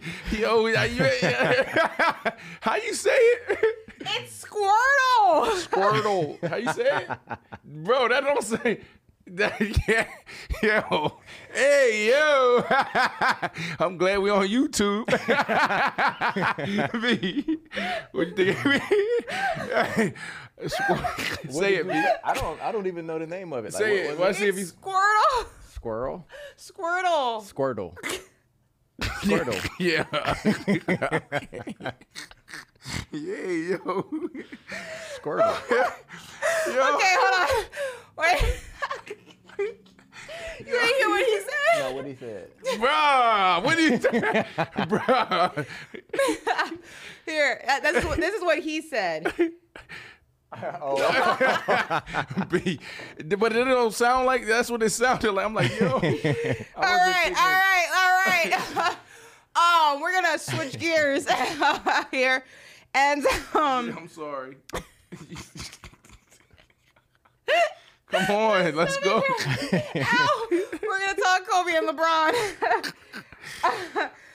Listen, former NBA player Shane Battier was asked about the hardest player to guard during his NBA career, and we're always talking about Michael Jordan, the comparisons of Kobe to Jordan or LeBron to Jordan, and the combination of the three of them, the trifecta, if you will. Well, listen, Sean Battier had this to say. It wasn't actually MJ that was one of the toughest to guard. It was between Kobe and LeBron, and his answer is? Toughest I ever had to guard were Kobe, LeBron, KD. Okay. And Kobe because he was, I was about to say mentally. I mean, like I caught LeBron before he could shoot, right? Like he got to Miami and learned to shoot. Like before, he just put his head down and just try to run you over. Yes, so like, if you got a step, it's over. You can't do nothing about it, right? Yeah. When he gets downhill and transition, he's the greatest transition player of all time, yes. right? So I caught him before he really could shoot. So you'd gap him.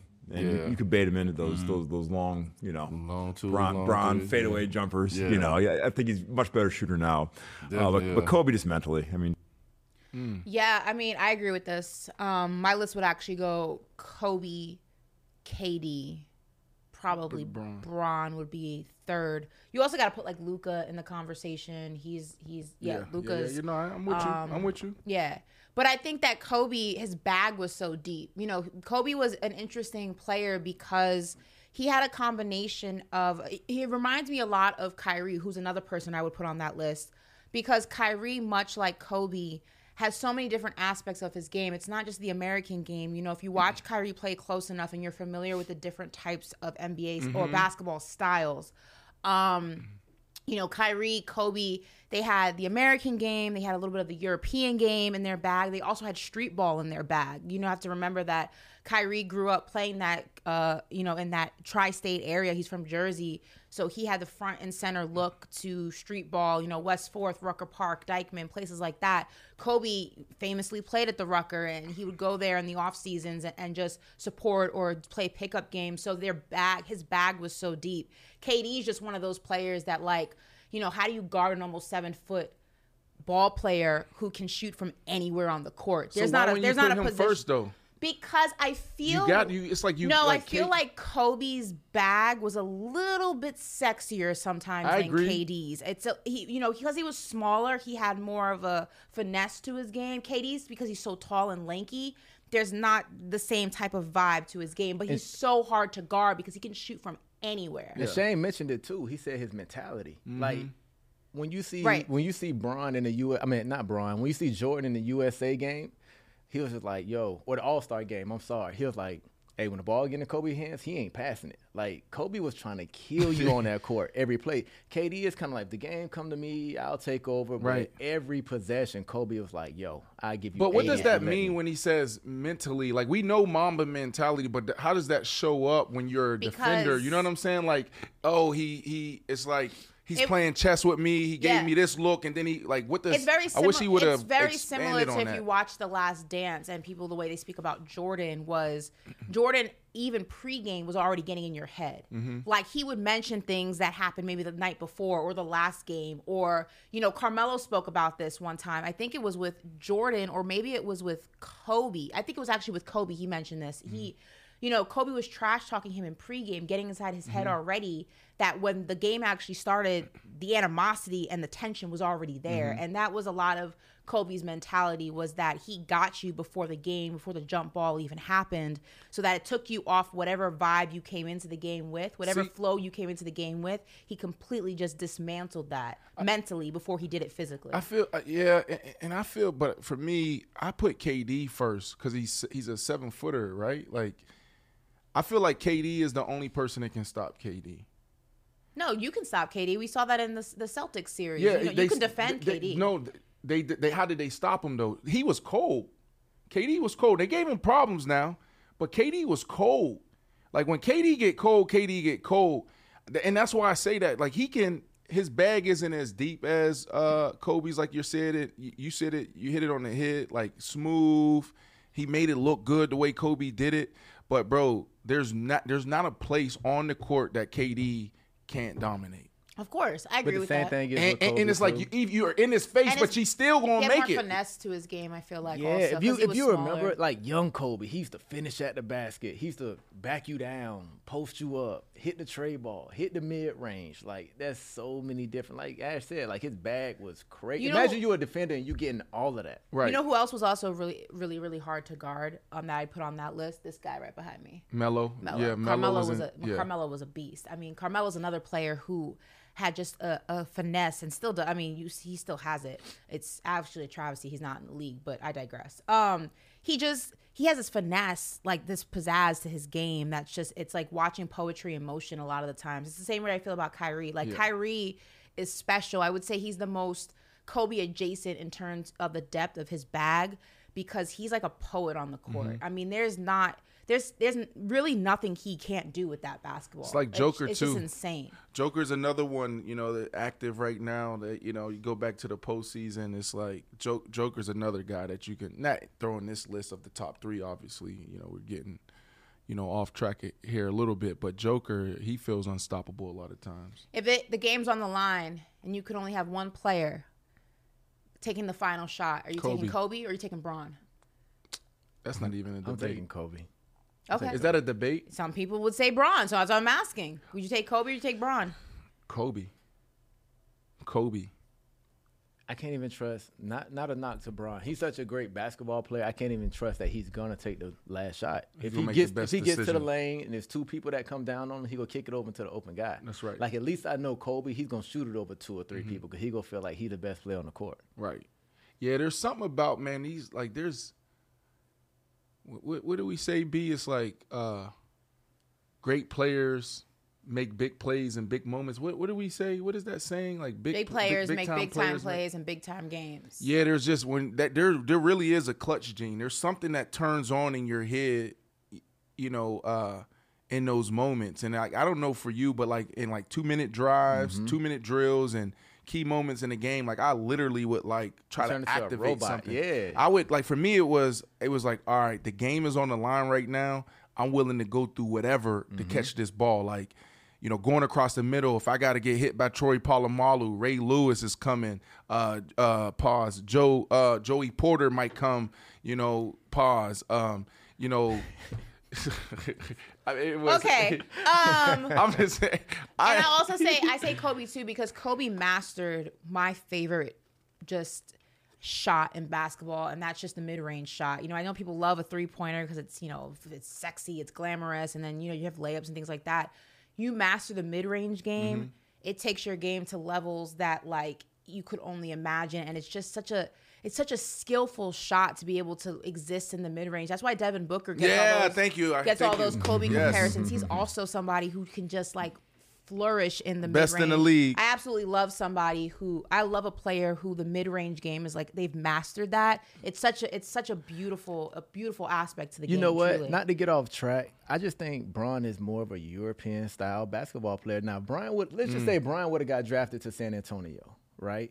We would have seen a whole different LeBron. He would have won maybe 8 to 10 rings by now, right? Because he would have caught the end of dunking. He would have still had a point guard in Tony Parker. When he drives, he can hit the shot. The Spurs always had, even if it's the guys off the bench like Patty Mills coming, like everybody's going to be able to hit. So you wouldn't have even thought of him passing up the open shot. Yo, that would have been insane. Why would you do that? That's a whole nother. Yeah, you definitely got us off track. Superstar. Could you imagine LeBron James been nuts on that and Spurs Pop team together? Yeah. Well, that was a possibility, wasn't it, when he made the decision? No, not. coming out, but when he made a decision. Oh, to go take his talents to South Beach? Yeah. We don't know, but that was the rumor, so. But listen, we'll talk more basketball probably tomorrow. There's a lot of good games on the slate tonight, so make sure you check that out, especially with no NFL going down. There's a lot of good basketball that's going to be played tonight. But we're going to move on now back to football. And Deshaun Watson and the Cleveland Browns were able to go ahead and pull one out yesterday. Now, the team is quietly sneaking under the radar. They are 6-3 and arguably may have the best defense in football, depending on who you ask. Now, Deshaun Watson, however, is getting an MRI after injuring his ankle on Sunday. It's been injury after injury for this quarterback in some way, shape, or form, and it's been very unfortunate to watch after, all the hype surrounding him arriving in Cleveland and the expectations that the fans had, the franchise had for QB1 once he got to Cleveland. It just seems that whatever can go wrong is going wrong, despite the team's winning, the team's performance. Their quarterback is the biggest question mark, I feel like, this season. B-Flow, another potential injury for Watson. Hopefully it doesn't keep him out. There's a possibility that it might. An ankle situation. Last time it was the rotator cuff. It's just been one thing after another. Can you see Watson and the Browns making some noise in the AFC and then also in the playoffs with Watson just being a question mark constantly? I don't see him being making no noise and making a deep playoff run just because, like we mentioned yesterday, he's in and out the lineup. This team and this offense can't get in a flow and have any type of chemistry when your quarterback is switching week in, week out.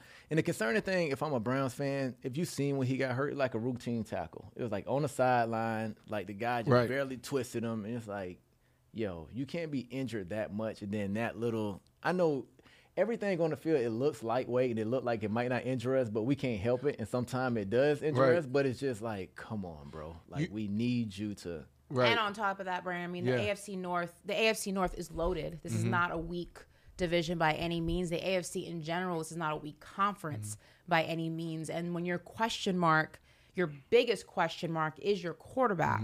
And we're not talking about just any quarterback. We're talking about Deshaun Watson when he's at his best. One hell of a QB. I think we can all say that.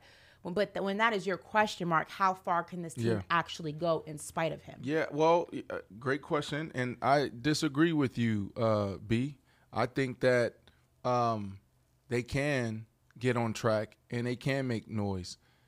It's so funny because think about when we were in the league, we never thought about – when we thought about the Cleveland Browns, or you didn't see anything good.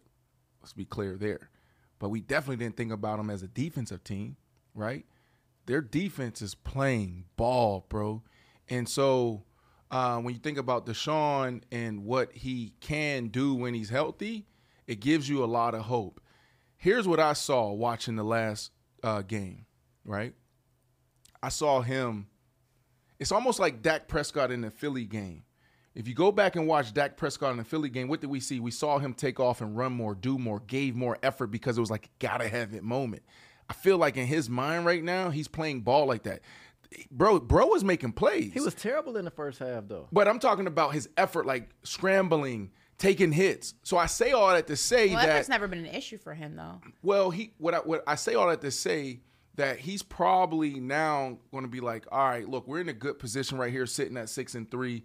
Maybe I don't need to do as much. I don't need to give as much effort. I don't need to take those extra hits because you guys are right. He's been. I wouldn't call him fragile, but he's dealt with a lot of injuries going back to college, right? So I think he might be in a position right now where he's like, we're in a good position right now. He's trying to, bro, you look at it, his statistics, he's not great. So what I'm seeing is a player fighting his ass off trying to get it going. But you can't put yourself in those type of situations where you're taking those extra hits, getting outside the pocket, scrambling, not getting down. So I think they can get back on track, and I think he'll play smarter. We're talking about a quarterback, to your point, that's had 2 ACLs, I believe, both in the same knee. Rotator cuff, now an ankle situation. We also know that he's, had time away from the game, so that was a situation. It does look like he's bulked up since his days in Houston. Don't know if that's a pro or a con in terms of injuries and if that has any bearing on injuries. It does look like he's heavier, not fat-wise, muscle-wise, but as you always say, you don't want your quarterback too big. I'm sorry, Ashley. I ain't trying to offend nobody and disrespect nobody. Okay, so I want to be clear here. B, how many massages did you get a week? Or did you get massages? Twice a week. Twice a week. We know this is that's a big deal. So I don't even know his routine around massages anymore. Maybe that's the problem. He's getting them within the Browns organization. How did that was public? It's part of, I believe, the stipulation with the NFL. He can only get from the facility, not outside. Right. So he is getting treatments, Brandon. Okay, because I'm just saying, because it just hit me thinking about like injuries. Massages was critical. I needed one every day. He's getting treatments. Part of the agreement with the NFL is that he can only receive treatment, I believe, from the team. Whatever they're called. So it's like supervised.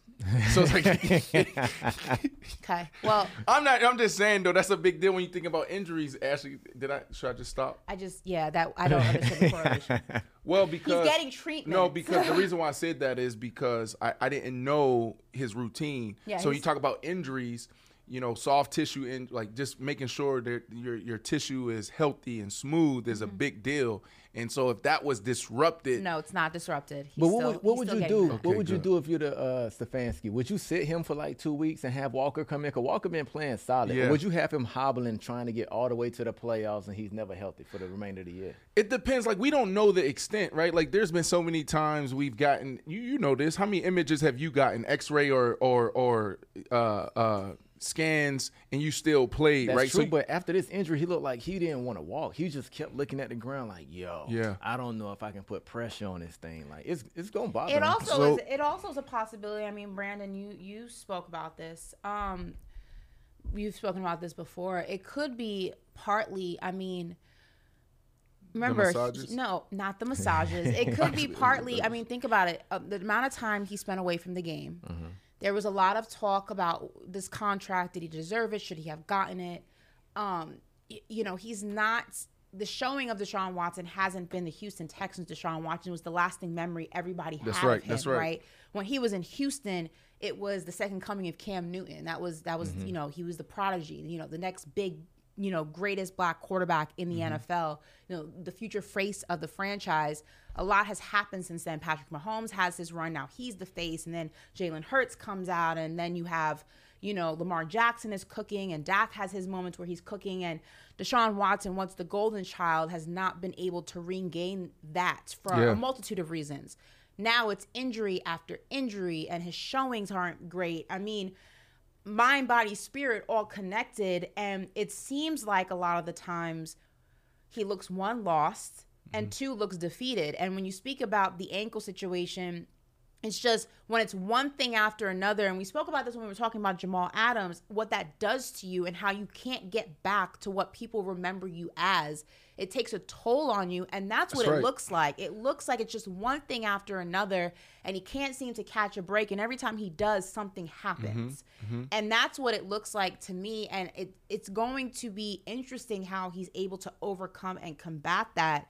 Because he doesn't look good and his body doesn't look good, not physically, but in terms of injuries from the smallest of things to the biggest of things. And it's unfortunate to watch because you're almost watching not a derailing, but you're watching him regress almost in real time. Well, I think this is the hardest part of the game is like it's I would say for some of us, it's easy for some of us to get there. But or I would say it this way. It's hard to get there, but even harder to stay, right? Because you deal with so much, right? Like, that's why I was saying with Russell Wilson, obviously you guys know I love Russ and we have a relationship, but like you see, like he's dealing with some real things as a quarterback. And so how do you keep your confidence? How do you continue to try to perform at a high level when you have it feels like the weight of the world on your shoulder, right? Because, bro, like seeing your name on ESPN, whether like people like talking about your performance or you did something boneheaded off the field, I can't even describe that feeling, like the type of mindset you got to have to just overcome that and keep going and keep going. Josh Allen in that same boat. What are you going to do? So think about Deshaun Watson. Physically, he can still do it. We've seen it, right?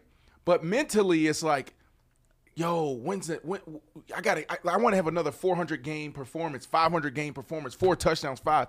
Until you get into that rhythm and you get that mojo going, it's like you're pressing and you're trying to figure it out. So absolutely, this is the toughest part. This is the toughest part for an athlete, right? Boom, you sat out almost 2 years and you're dealing with some real stuff off the field. And now you got to get back into a rhythm. You got to find your way again in a whole new system.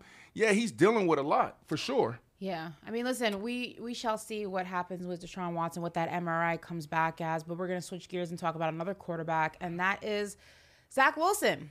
The Jets had an absolutely miserable performance. You wouldn't know. On offense. You wouldn't know. You was in Belize and you wasn't watching the games. I have a phone. You ain't watched though. How you going? You was drinking Mai Tais. You only watched the Cowboys. I was drinking frozen margaritas. Have some respect. The Jets had another miserable performance on Sunday in Vegas. 12 points. Well, let me rephrase. The Jets' offense had a miserable performance Sunday in Vegas. 12 points and absolutely 0 touchdowns, but yet Zach Wilson is still QB1. And head coach Robert Saleh says that absolutely will not change. Listen to this. When speaking about Zach, I get it. There's a yearning for more or whatever it is, but I feel like he played a good game yesterday. He obviously he'll admit that he'd want that interception back, but it is hard. It is hard to make changes just to make changes, just to pacify something. And especially when someone's not deserving. If he was deserving of it, I got you. Like, let's change something. But and that's really for every position. That's a coach, that's a player, that's defensive play. It doesn't matter. You're always trying to look at ways to make sure that everyone is operating at full go. And to say that one person is the reason for everyone failing, I don't think that's fair. I don't think that's right. But again, that's just one man's opinion. It's a lot. E-Flow, I'm going to you. You know what? I believe him. Robert Saleh, he seems. I don't doubt that you believe him. I'm not asking you to believe him. I'm asking you to tell me what you think about what he said. No, because he seems like an honest man. Like if he's not playing well, I believe Robert Saleh come and say he's not playing well. If he don't play well, we'll make some changes. Right. But it's one thing when we watch on TV, and another thing when you cut on that film, right? Right. Receivers not running the right route. They miss O-line, missing their protection, and it look like Wilson is holding on the ball too long. But it's like, nah, this guy pass protected the wrong way, and he got hit from the blind side, which should have been protected. I told you yesterday, he made a couple good plays when he scrambled out of the pocket, dives for a touchdown or a first down. Like, he shows signs that he can be a decent quarterback. Why are we doing this? No, seriously. Why are we doing this? I'm trying to go with Robert Saleh and what he's saying. No, this is the problem. Why are we doing this? Because if this was any other quarterback, he would be getting chastised right now. Like the reason he's not, though, because he's not supposed to be the starter. This is a backup we're talking about. Well, he's the starter now, and he was the starter before Aaron Rodgers got there. I hate that we're doing this, because if this was any other quarterback, we always say the quarterback gets the fame, the glory, and he also gets the blame. Like, that's not necessarily true, though. But it's true. It's been true in the history of the NFL. It's been true for every other quarterback. I don't understand why. Okay, I'll give you a scenario. Keep massaging this kid's ego. Right now, you're the starter, and yes, it's not all your fault. There's a lot of things wrong with this Jets offense. I'm not discrediting that, but there's not they're trying to protect this poor little kid from BYU. No, it's not that. I think they're trying to protect their season. Ash, if you take Trey Lance off your roster, right? Because he's a quality quarterback. If Dak was hurt, out for the year, Cooper Rush wasn't playing good, you guys are not going to beat on the table saying put our third string quarterback in. Cooper Rush wasn't playing well, and he was making mistakes just like the offense was, and they were all responsible in some way, shape, or form for losing games. I guarantee you, Jerry Jones, Mike McCarthy would be giving some blame to Cooper Rush. He's not rid of blame because he's the backup. It's next man up. You are next man up, and you have not been playing well. It doesn't mean you take all the fault, but let's stop protecting this poor kid's fragile ego and say what it is. Though. The team's the offense isn't playing well, but neither are you. No, I don't think they're doing that. I think they're protecting the team, meaning that like really good teams don't give us shit.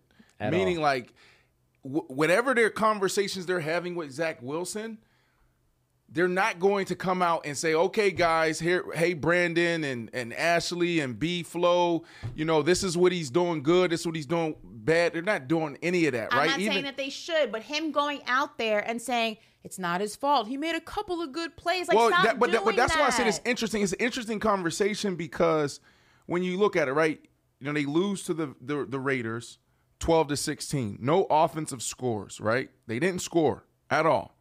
And the offense has been stagnant all year pretty much, right? They're not explosive. They're not really doing much. And so when you look at that, you're like, okay, let's start with the quarterback. To Ashley's point, it's like, all right, well, you got to get us going. Why aren't you getting us going? But if you look at the numbers from the game, Sunday night?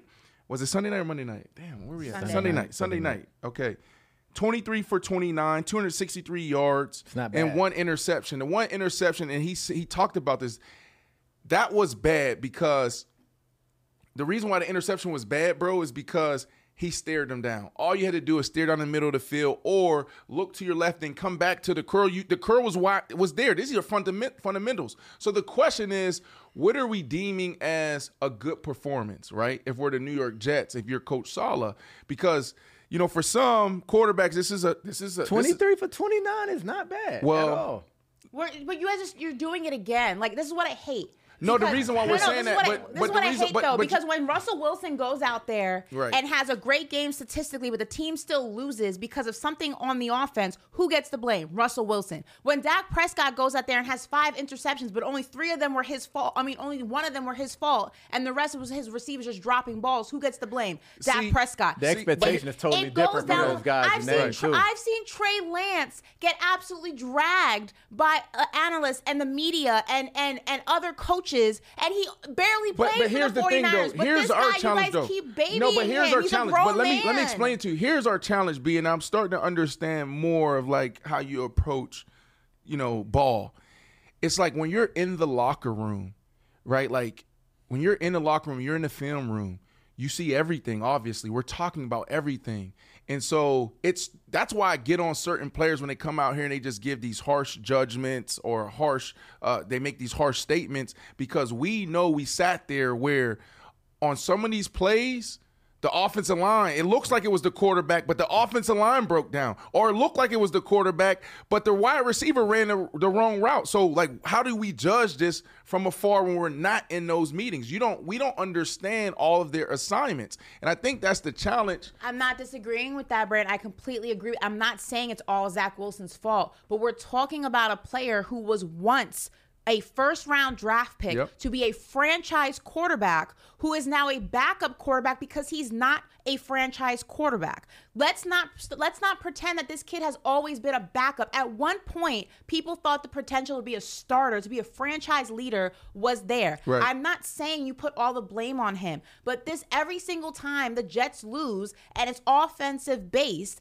it's everybody else but Zach Wilson, or he gets the benefit of the doubt. He gets the justification. What are you guarding his feelings for? If he's not your franchise, they're not though. Think about it. They're not discarding his feelings. No, I'm not. They're just not telling us that. But I'm not asking you to go into detail. So you asking him to but cut it's not him? even that, cut him, but, no, to bench I'm him? not saying go into detail about what you guys talk in the locker room, but hearing every single time the Jets lose and it's offense based, it's not Zach Wilson's fault. He had a good game. There's other issues. If I'm in that locker room and I'm a receiver or I'm an offensive lineman or I'm a tight end, I'm pissed off. Why do you keep defending him? Because you got to anyway. He's not. Yeah, you got to. He's not your franchise guy, though. You don't need to protect. But what's the alternative, though? What I'm saying is, if you're going to go ahead and blame the offense as a whole, if you're going to go ahead and say that the offense lost the game, don't justify Zach Wilson in the process. Just keep. Right. I don't need to hear the excuses. Just say the offense didn't play well. Oh, we need to work. But stop saying the offense didn't play well, but it's not all Zach Wilson's fault. Zach Wilson, he had a good game. There's a lot of things wrong with the offense. Just keep it general. Stop every time you chastise the offense in the same breath, you're protecting Zach Wilson. That's annoying. That's annoying. But you have to protect you have to protect your quarterback like He's that. He's not even your franchise quarterback. It doesn't matter. He's the guy running the show. Oh my God. Like, as a coach, you have to protect all your players. That's to me, if I'm in that locker room, I appreciate that. Because one game it could come on you. That's right. But B, I appreciate it if internally when we're in those team meeting rooms, we're in those offensive segment rooms, whatever, and we're going through, our game plan, or we're watching film. If you're up there and you're not correcting him, saying, hey, Zach, you're supposed to go here first before you went there, that's a problem. You got to blah, blah, blah. If you're not doing that and you're publicly saying that, now we have a problem. But what's happening in those meeting rooms is everybody's getting called out. Everybody's being held accountable. And so what you want is your head coach and anybody for that matter speaking in front of the camera, always protecting the team, always protecting each other. I love that, and I agree with that. But it's a contradiction when you are going up there and you're saying, everyone in the offense isn't playing well, not going into detail, which is fine. I have no issue with that. But in the same breath, you are always going above and beyond to protect Zach Wilson and his feelings and justifying the offense didn't play well, but Zach Wilson had a good game. He just did it. But when's the last time anyone in media said, hey, the Jets offense is playing bad because of the offensive line? The Jets offense is playing bad because of Nathaniel Hackett, because of the receivers. Nobody's doing that. Everybody is piling on and trying to attack Zach Wilson. So now in response, all I'm saying is that if you're going to go ahead and not point the fingers at anyone specific on the offense, I have no issue with that. But stop going above and beyond the extra mile to make sure that everybody knows it's not Zach Wilson's fault. That's not fair to the rest of the offense, because Zach Wilson is part of the problem. Okay. He's not the only problem, but he's part of the problem. So that's like me saying, if we have a bad show and we all have a bad show, but I say, yeah, the whole cast had a bad show, but Ashley had a great show. Ashley's not the problem. That's not what he's saying. That's indirectly pointing the finger at the rest of the offense. That's not fair. Stop doing that. That's what I'm saying by babying him, and that's what he said. Zach's not the problem. Zach had a good game. I can't put it all on one guy. If the whole offense goes down, the whole offense goes down together. Stop singling him out and making sure everybody knows he's not the problem. That's my issue. Okay. I just don't see it like that. And I'll wrap it up. I just think he's saying everybody is trying to put it on Zach Wilson, and it's not just him. It's all of us. Like, it's the coaching, it's the offensive line, it's the receivers. It's Zach. He's part of the problem, but he's not the only problem. I don't hear him saying at all he's part of the problem. This is the hardest thing. When you're inside those walls and you're inside that building, the hardest thing is controlling the message, right? Like, you see Bill Belichick. We laugh at Bill Belichick all the time, but he gives us nothing. Yeah. He gives us nothing. Mm-hmm. The quarterback, what are you going to do? We'll handle the quarterback situation next week. Whatever he does next week, right?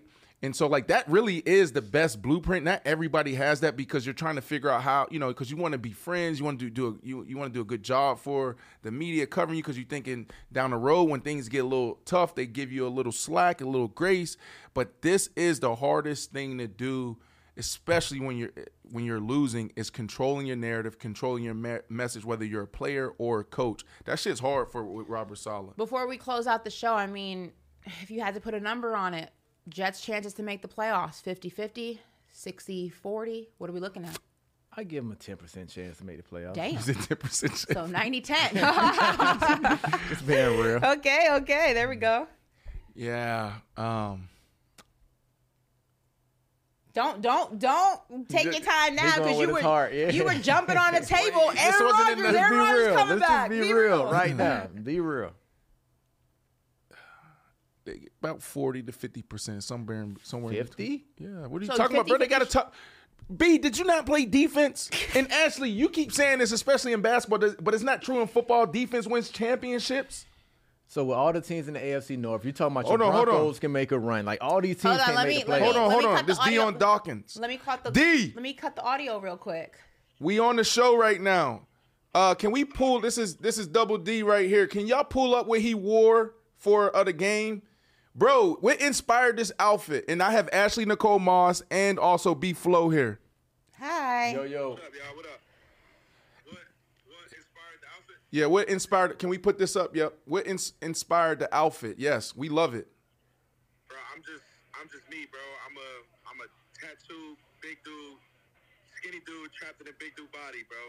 That's what it is, man. So I just try my best. Bro, to find ways to steal the show, so that's what I'm going to do. I love it. Can you continue to do this, please? What B Flow had a suggestion for you. He said if you'd have put the shades on or a chunk with it, it was a wrap. I know. Yes. Okay. I'm not really a glasses dude, but I got you. For the next time, I got you. All right, just tell him. And then just say B-Flow gave me the idea. B-Flow? Yeah, Brandon Flowers. I got you. All right, bro, you good? Yeah, I'm solid, bro. Y'all okay? Hey, what's going on in Buffalo? Don't we live? Hold on, we live. We live right now. So I know you called me up the humbug right now, but y'all good? Nah, yeah, we straight, bro. It's just a little stutter, man, but it's far from over. You know what it is? It's far from it. Okay. Tell Josh Allen we said hello. Okay. Tell Stephon Diggs, y'all be good. Okay. For sure. Just stay together, man. That's all it is, bro. We're just staying together. All right, bro. Appreciate you. Love. Well, listen, you never know who's going to pull up to Paper Out. And that was just a perfect example of that. That does it for our show today. If you're listening on Sirius XM Faction Talk 103, we thank you so much. If you are watching on YouTube, we thank you so much. If you want to check out all of the behind the scenes and just craziness that goes on during the show, make sure you check out the I Am Athlete YouTube page and all of our social media channels. And Brandon is going to be going on tour soon with Cam Newton. So we'll talk about that some tomorrow. Yeah, let's do it. We'll go ahead and put that in the rundown. Until then, tomorrow's hump day. And we'll see you then. Bye, guys. Yeah. That tour's really cute.